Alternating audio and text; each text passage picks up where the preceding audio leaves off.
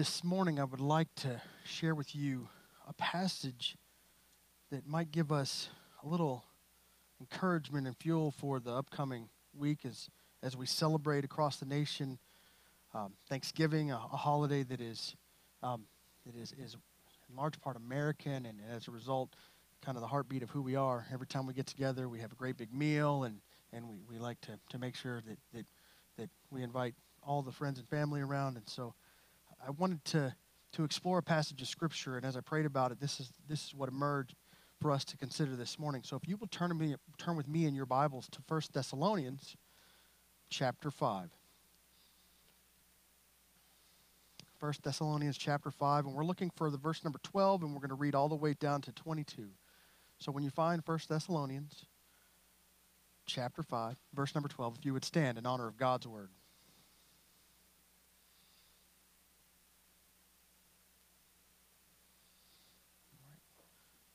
The scripture reads this way.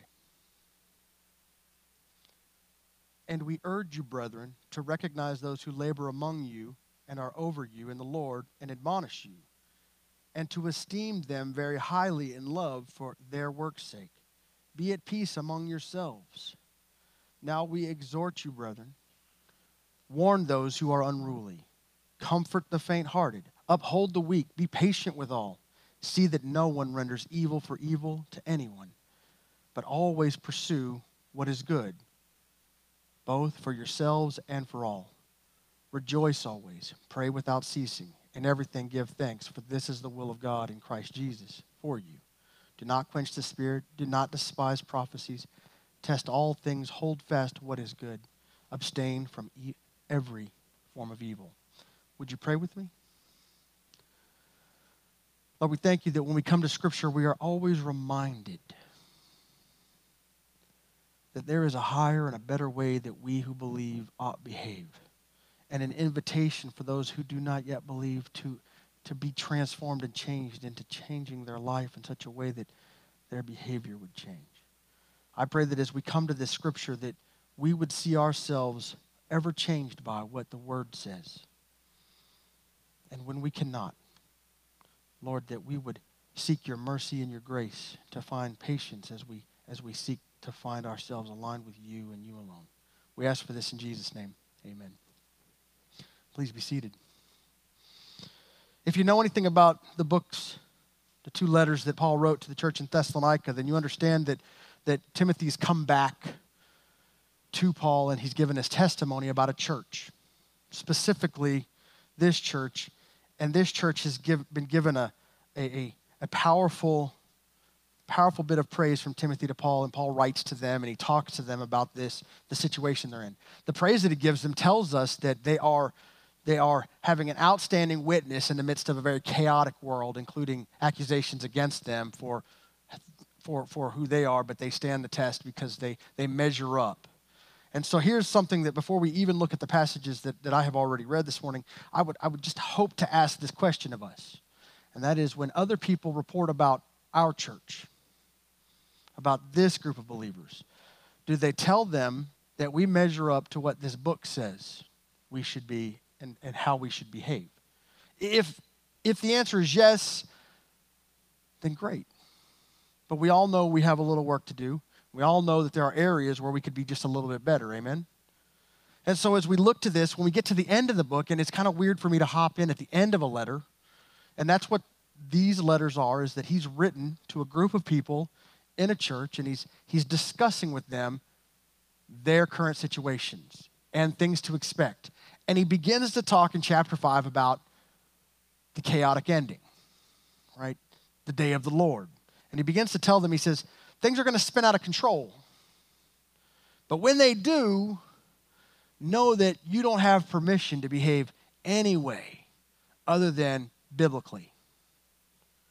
So I want you to look at your neighbor and say, you're supposed to behave biblically.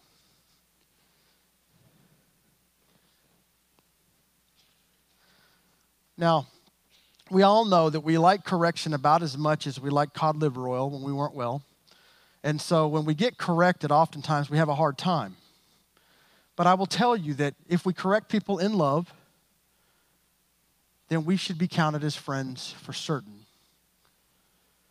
we look to this bit of scripture, and he gives this opening statement. And I just, verses 12 and 13, and then at the very end, I'll have very little to say on them, but we'll just basically touch them very briefly, and it's kind of the heartbeat that we'll get into the list that he gives us.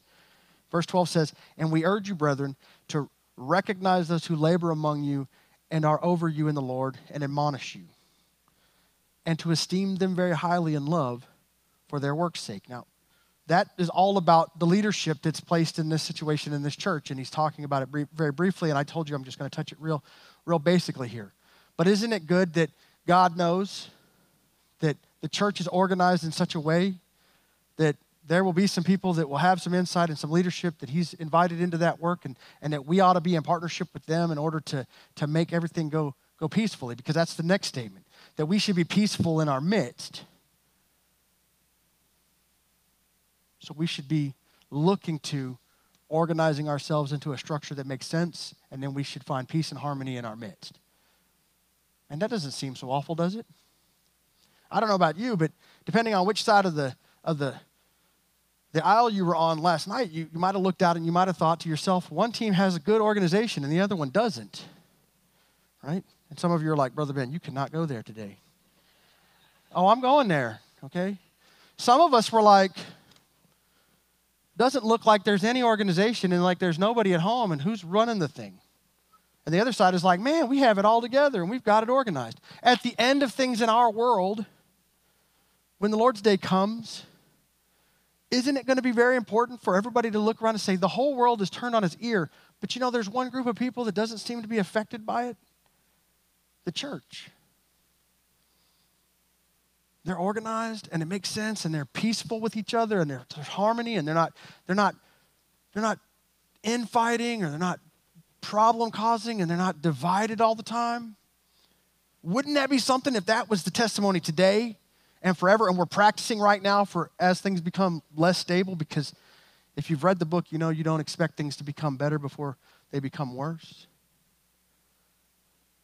Well, he goes into this and he just basically says, you have organization, you should be grateful for that work, and as a result, you should be peaceful. And that's the very last statement in verse 13. Be at peace among yourselves. And then he goes into the list, and this is where I want to spend the lion's share of this morning. And so I know some of you look down at your bulletin, you're like, he has 9 things on here. They're going to be 1 or 2 word things, and I'm going to talk about each of them briefly. Verse number 14. Now we exhort you, brethren, warn those who are unruly. So word number 1 is warn.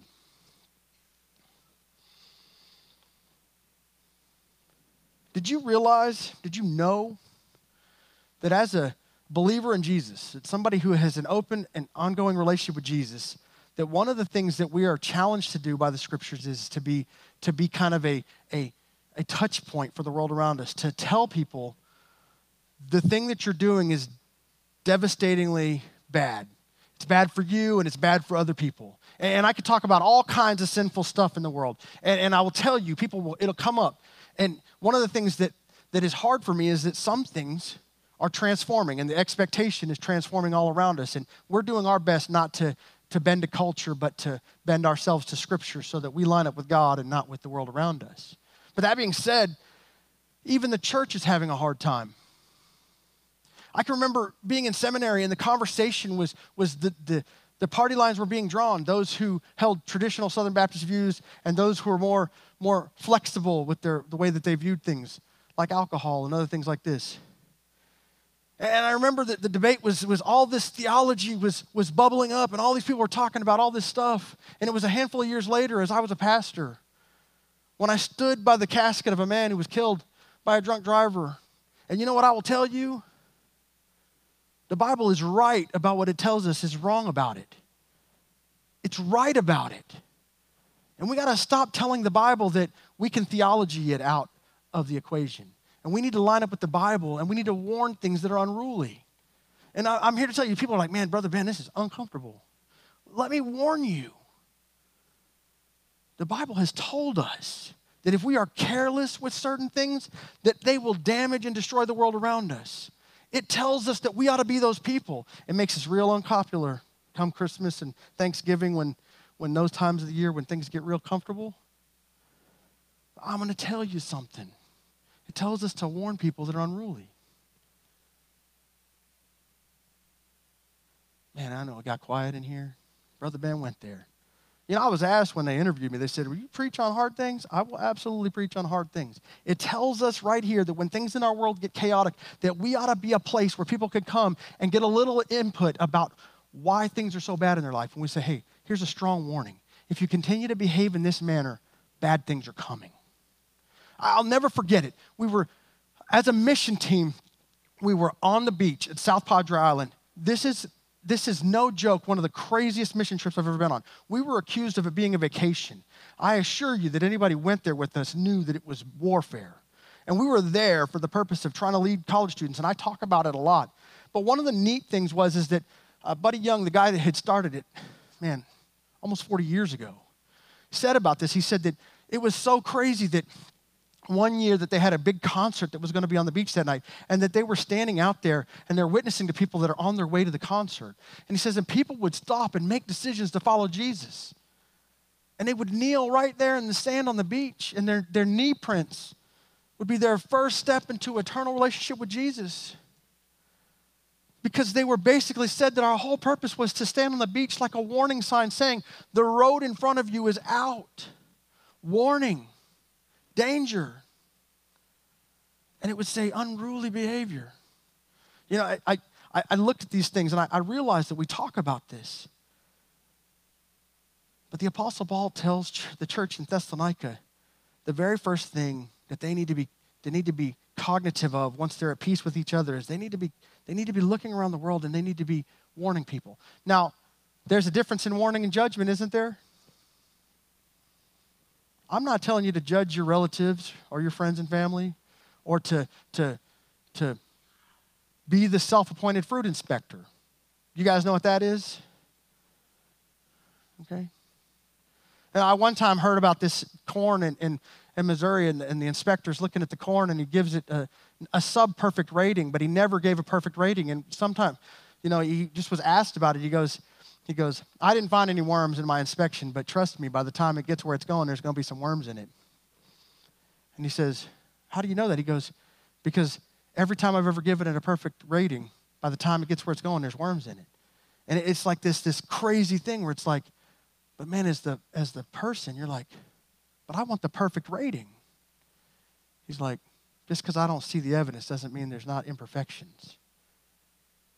And the hard part for us is that oftentimes we become self-appointed fruit inspectors, and what we don't see is our own flaws.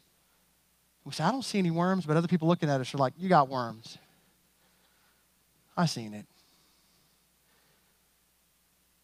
But man, we can sure see everybody else's, can't we? But he tells us that we ought to do this at a position of peace where we ought to be saying, hey, this is dangerous. You need to be careful. You need to find yourself no longer unruly. Well, it goes right today. He says comfort. This is number 2. That's the second word, the faint-hearted. This time of year, comfort is something that the world around us is lacking. It's so bad that things like suicide skyrocket between now and the end of January. Let me give you a little advice. As a pastor, do you know somebody? Pick up your phone and invite them to your place, even if it's just going to be the two of you. Call them and check on them. Make sure they're okay. This is a hard time of year. I read a post from a friend on social media that talked about that, and she's had tons of heartache, and I don't want to make light of her situation or make her an illustration, but to say this. More bad news was on the horizon, and her comment was, we have just got done celebrating all the firsts without one family member, and now we're preparing ourselves to look at all the firsts or the lasts with another family member. And I thought to myself, what a broken heart that I have for them. And I thought, we ought to be people that, as an organization, that are about comforting other people. And you look to people and you say, how can I be comforting to you? Best advice I was ever given in my whole life. Something personal in my own life had happened, and I was talking to a professor, and I said, I don't know what to say. I said, I'm hurting for them, and I don't know what to say to them. And he looked right at me, and he said, say that. And so I did. I went to my loved one and I said, man, you guys are going through a hard thing. And I said, man, I'm hurting for you. And I don't know what to say.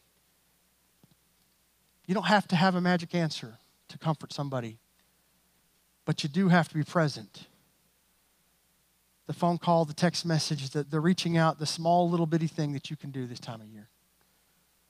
And it's necessary and it's needed. 2 Corinthians, beautiful passage, and I've shared it at many funerals. Blessed be the God and Father of our Lord Jesus Christ, the Father of mercies and God of all comfort, who comforts us in all our tribulations, that we may be able to comfort those who are in any trouble with the comfort with which we ourselves are comforted by God.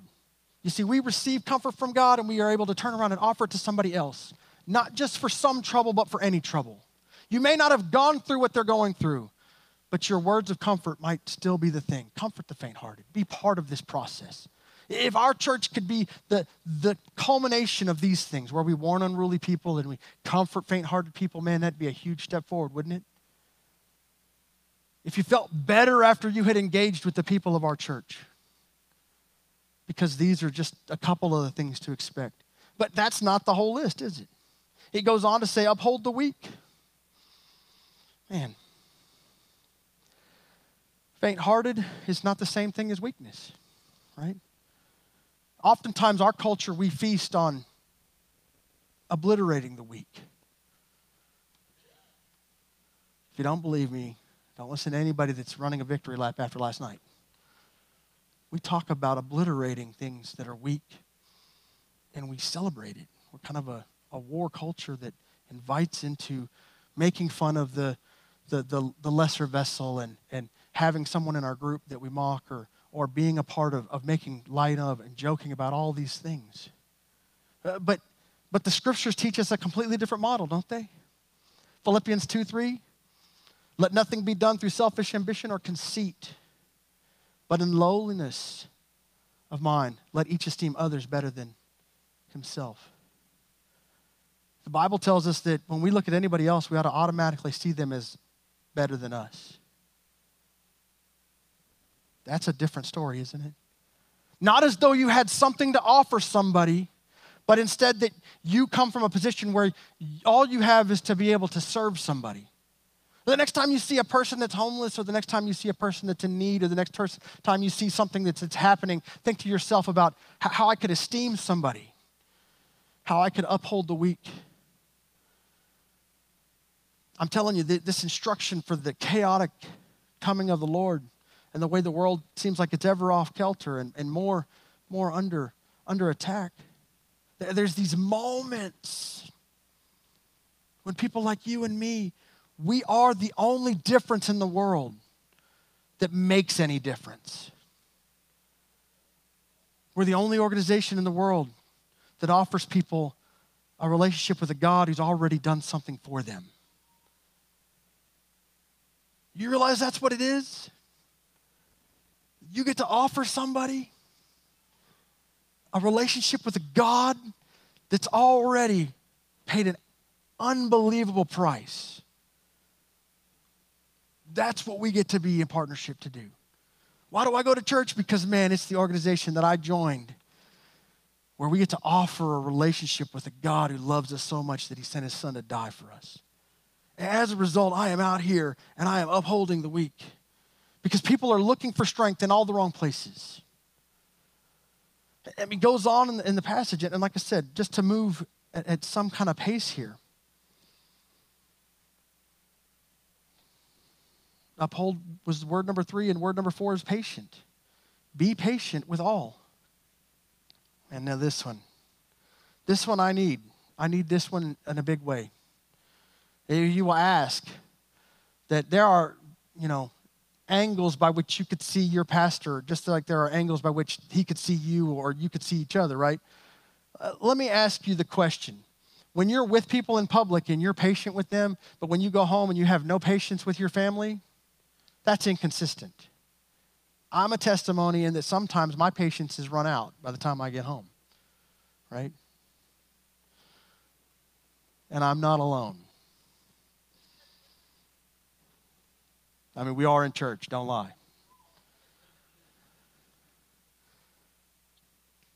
but he tells us that we ought to be a people of patience.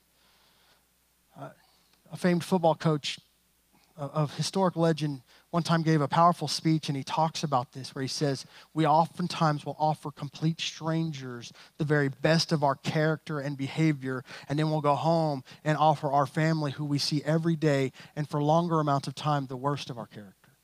And he goes, and that seems like that's backwards. Care oftentimes about what other people think instead of the people that are around us. I told a man one time that we were dealing with some struggles in his family, and he had very broken relationships.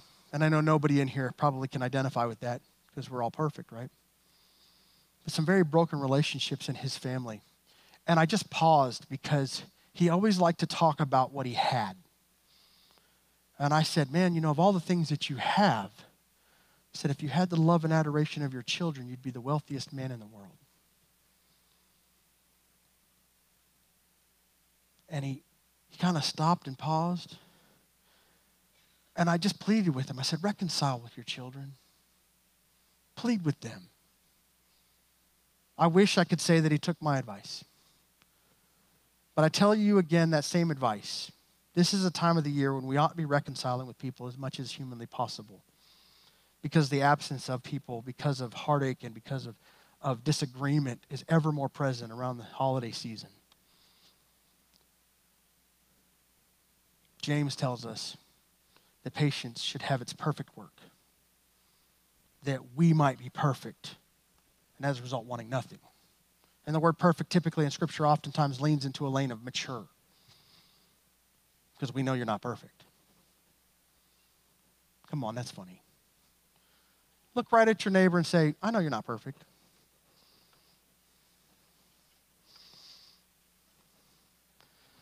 Somebody's out there sitting by themselves, they're like, I'm glad I don't have to say it to anybody else.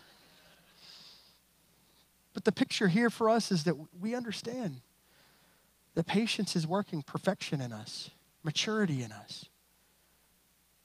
And that we ought to have it not with some people, it says with all people. And that's medicine, right? Not all medicine tastes good, does it? Verse 15 starts this way. See that no one renders, and word number 5 is render. See that no one renders evil for evil to anyone. Man. There's a passage, and I got an opportunity to share with a high school group in Coons, Texas, several months ago now. And I went in, and they wanted me to do this deep dive on kind of the passages in James, and they told me I could any passage in James I wanted to talk about. But as I got in there, I began to really dissect the date, and really dissect the audience, and really dissect some of the meanings and why it impacted the change or a shading on the letter in such a way that maybe crystallized its meaning. But there's this really interesting passage which might be the least I have rights kind of passage when it comes to being aggressive in the world around me. And there's this beautiful passage where it says that the righteousness of God is not demonstrated in the wrath of man. And I remember looking at that group of high school students and said, this might be the least Texas passage in all the Bible. I mean, Texas prides itself on the Alamo and come and take it, and you drive across the state line and it's like they're selling pickups and guns. I mean, you can have all of it, and I don't have any problem with pickups or guns. But the Scripture teaches us that the righteousness of God is not demonstrated in our wrath. And the Bible tells us that there's this rendering of evil that we're supposed to see that no one offers to anyone else. We want justice so badly without giving any concern or thought to whether or not it be right or righteous to give it. That it might be evil and it might feel just, but it might be wicked. Some punishments gratify our desire for justice but have no righteousness in them. And the Scripture tells us that in a chaotic world that we ought to be these people who make sure that rendering evil for anyone is wrong. Man, that'll change the way you look at the world around you, won't it? Especially when you see things that go wrong and things that are bad. I oftentimes am asked, and so I remember that a guy came to me right after I got done sharing that verse, and he's like, so does that mean? And I was like, no, it does not mean that our amendments are broken. But let me tell you something. Our Constitution, our Bill of Rights are not more powerful or more binding in my life than this book. And if I don't use those documents that were given to me by our forefathers as a servant and a slave to this text, then I'm wrong already. So I'll pursue this first, and I will enjoy the fact that I have the other. And I'll see that I can line them up wherever I can, and where I cannot, I'll serve this book first. And I'll be thankful as a result that I get to have that right. We see it here, though. We see it. It continues. But always pursue what is good for both yourself and for all. And it's interesting how he goes from not rendering evil to anyone. Then he's like, but pursue what's good. And then he says for yourself, and he puts you in there first. And I love this because this actually, it works really well, obviously in the greater context and the scripture, and we see this picture painted. And we understand that one of my passages that I talk to people about is that when they're trying to deal with relationships or trying to sort out how to treat somebody that's in a situation, and I always say, well, love your neighbor as you love yourself. And they're always like, oh, okay, what does that mean? Well, that means that you have to love yourself a little bit. Sometimes we have a hard time loving our neighbor because we don't like ourselves at all. But the funny thing about that is that you may not like yourself when you look at yourself in the mirror or when you get dressed, or you might not like yourself whenever you think about the way that you acted and behaved, and you may not like yourself when you think about the failed opportunities or missed things that have come up in your life. You may have this very poor opinion of yourself. Man, it makes it hard to love other people when you think poorly of yourself. At least to do it well, right? But also it makes it hard for you to understand what God sees in you that's redeemable. Because when God looked down from heaven, he saw you, and he decided to save you because he finds value. And that he doesn't want us to seek good for everybody else, but nothing for ourselves. I mean, some of you will be sitting at Thanksgiving and you'll be thinking about seconds, but you'll be like, but has anybody else had seconds? And you're like, well, see, good for myself. That last crescent roll disappears to say, Brother Ben said so. But then it says also for other people. But you see the picture? You see how all of these things are building. This warning and comfort and upholding and being patient and rendering and pursuing, how these things are working together. It's kind of like all the ingredients in the cake. One time, my mother, and she's here today, my mother tasked us, I want to say it was me and my sister, but it could have just been me, and she probably remembered that it was just me because it's embarrassing. But I went to make these cookies. And how many of you like to make cookies?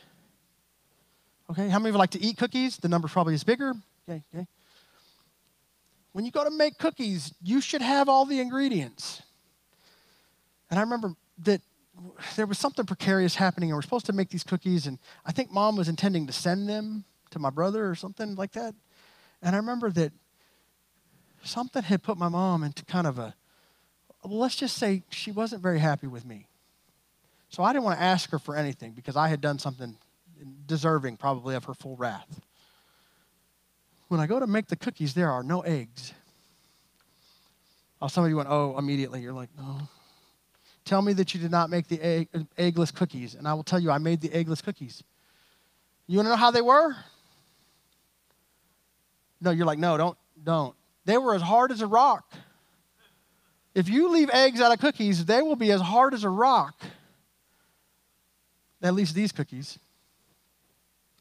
And I remember my dad ate one, and my dad looked at me and goes, "What is wrong with the cookies?" And I was like, "There were no eggs." And he was like, "Why didn't you ask your mom for eggs?" And I was like, "She was mad." And he goes, "You probably are right to make bad cookies."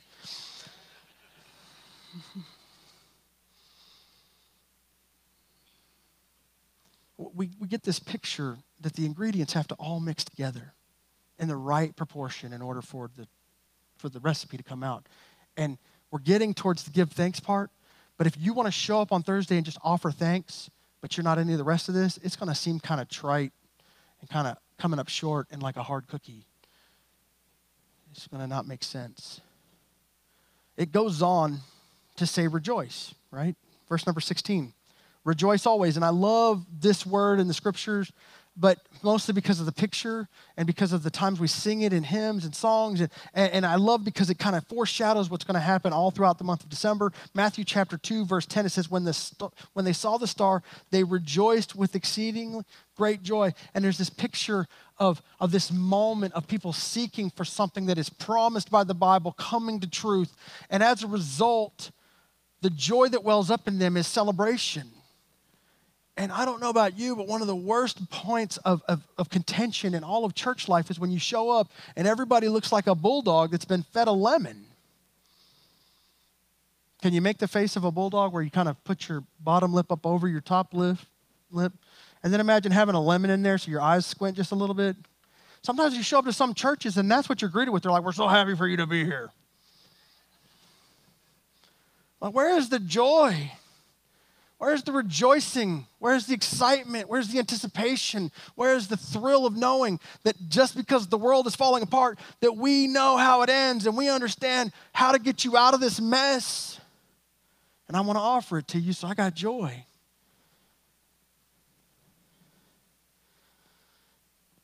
And some of you are probably low and you're like, "I just don't know, Brother Ben, this time of year." I would suggest this, that if you cannot find joy in what you're seeking currently, if the things that you're currently doing aren't bringing you any joy whatsoever, maybe it's because you're seeking the wrong things, or at least the wrong things in the wrong places. And I would suggest far too often that our pursuits are fruitless because we're seeking something we think will bring us joy, a bigger paycheck, or a larger bit of property, or the nicer car, or the whatever. Man, joy is finding out that you don't have to have control of any of it. That the story that's been told is already laid in place in such a way that we just get to grab a hold and run alongside it. I mean, when the wise men saw that star, they were like, "The road map is laid out. Let's just follow it." Isn't it so cool that the Lord God gave us a road map to follow and we would just follow alongside of it? It would be so much joy.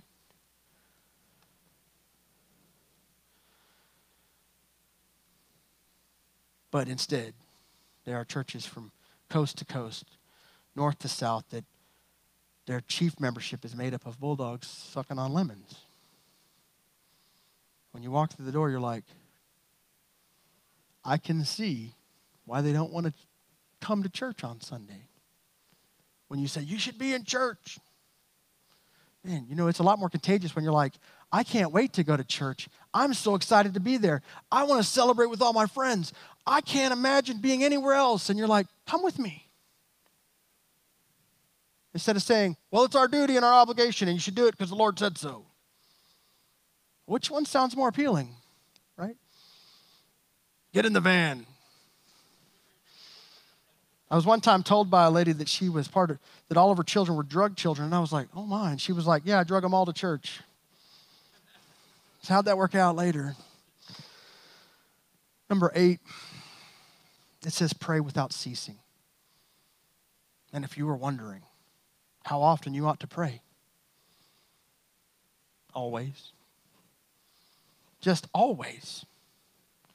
And there's all kinds of beautiful passages in Scripture that talk about prayer. And Jesus oftentimes finds himself retreating for long matter and time of prayer. And there's prayer is the benchmark of every good thing. One of the reasons that I love King David is because every time he goes to battle, he talks to God first about whether or not God wants him to go to battle. And when God tells him to go to battle, I cannot find a record. Now, somebody might find it, and I'll tell you, it's a big book, so I could have missed it. I cannot find one instance where he takes an army onto the field of battle and loses. Now, his personal life was a wreck. Okay, I'm not trying to excuse him for any of the negative stuff. But I will tell you that on the battlefield, King David won battles. Why did he win battles? Because he went to God first. You know, if we want to win these battles in front of us and have joy while we're doing it, maybe we ought to pray a little more. You know, some things are going to transform at our church over the course of the next couple months, and we're looking forward to some of the changes, and we're already making plans to do some things differently. Sunday nights, as we begin to bring Sunday nights back together, one of the things that your pastor hopes to incorporate is a concerted time of prayer in that worship service, where we will give you some specific things to pray about. And you'll be welcome to pray for anything else too, but we'll drive that because we don't just believe, we know that if we learn to pray, that we will line up with God a whole lot more frequently and stop having to ask him. You know, in my prayers this week, I just stopped and I said, God, I'm doing it wrong again, aren't I? And he's, you know, and you're like, you talking to yourself, Brother Ben? Yes, probably, but also to God. And I was like, here I am again, asking you to join me instead of me to join you. I think a lot of times we do that in church, don't we? Where we have a good idea and we run out and we're like, hey, God, would you bless this? Instead of saying, God, what do you want us to do? And then him saying, go do this, and my blessing is waiting on you. Pray. Pray without ceasing. And then we get to number 9, and I know the last one in our list this morning, and it's give thanks. I know that's 2 words, right? It says, in everything give thanks, for this is the will of God. People always say, I want to know, what's God's will? Have you ever heard anybody say that? I know some real, philosophical beings in my life, and I love them. But they're always like, I want to know what the will of God is for my life. And I'm always like, well, it says right here, the will of God is to give thanks. Your page numbers are different than mine, but 1,450. Right there. So what's the will of God for my life? Stop and give him thanks. Don't know what else to do? Give thanks. Corrie ten Boom demonstrated this. Corrie ten Boom is a phenomenal case study in how to behave and how to follow Christ. Her book, The Hiding Place, if you've not read it, you can find a used copy for less than $5 on Amazon, Thrift Books, anywhere else. I recommend it. You probably want to know what Corrie ten Boom said.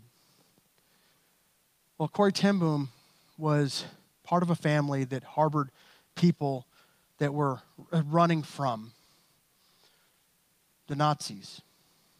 And they had this place in their home that they had carved out a space and made a faux wall and hid people in it, and that's what's called the hiding place, right?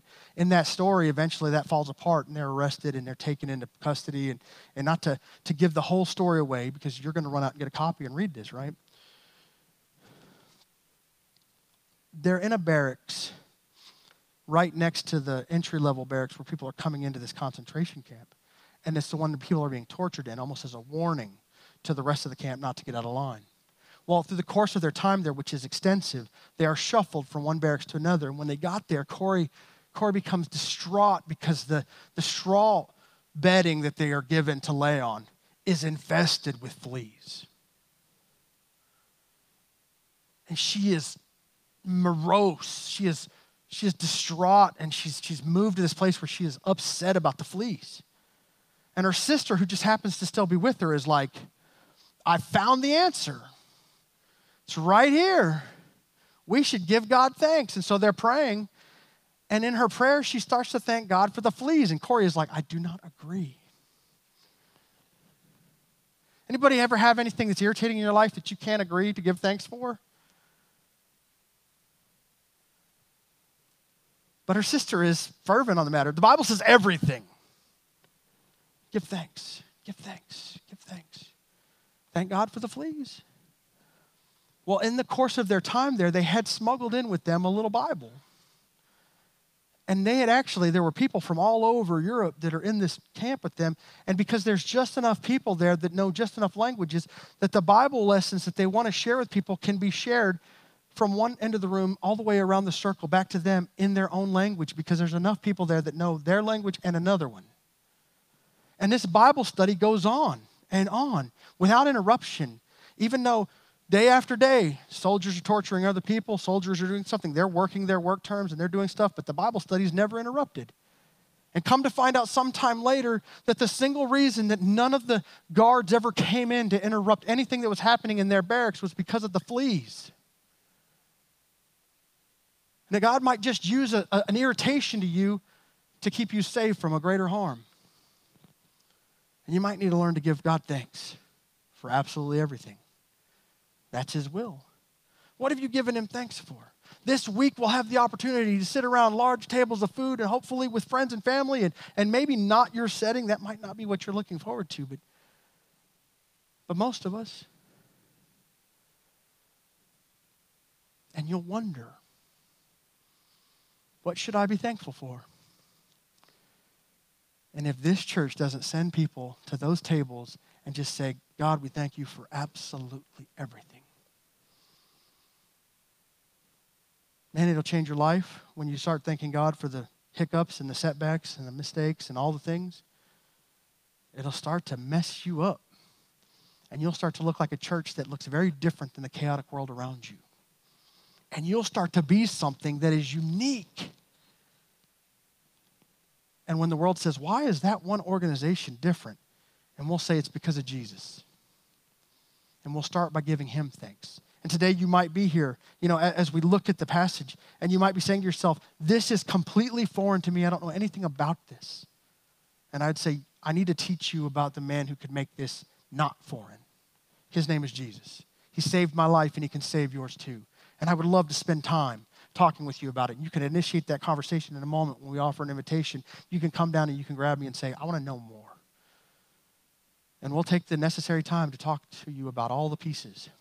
But you might also be here and you might be saying, I've known Jesus my whole life and I've been sour for this season and I need to have a little more joy and I need to have a lot more thanks and I need to give God this due will.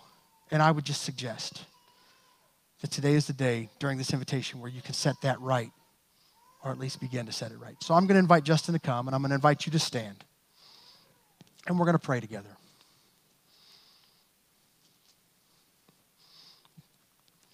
Lord, we thank you for the opportunity to be in your house, an opportunity to look to the scriptures to be reminded that this attitude of thanks is a heartbeat that doesn't just pound freely by itself, but it is wedded to all the other attitudes that we are supposed to be reflecting.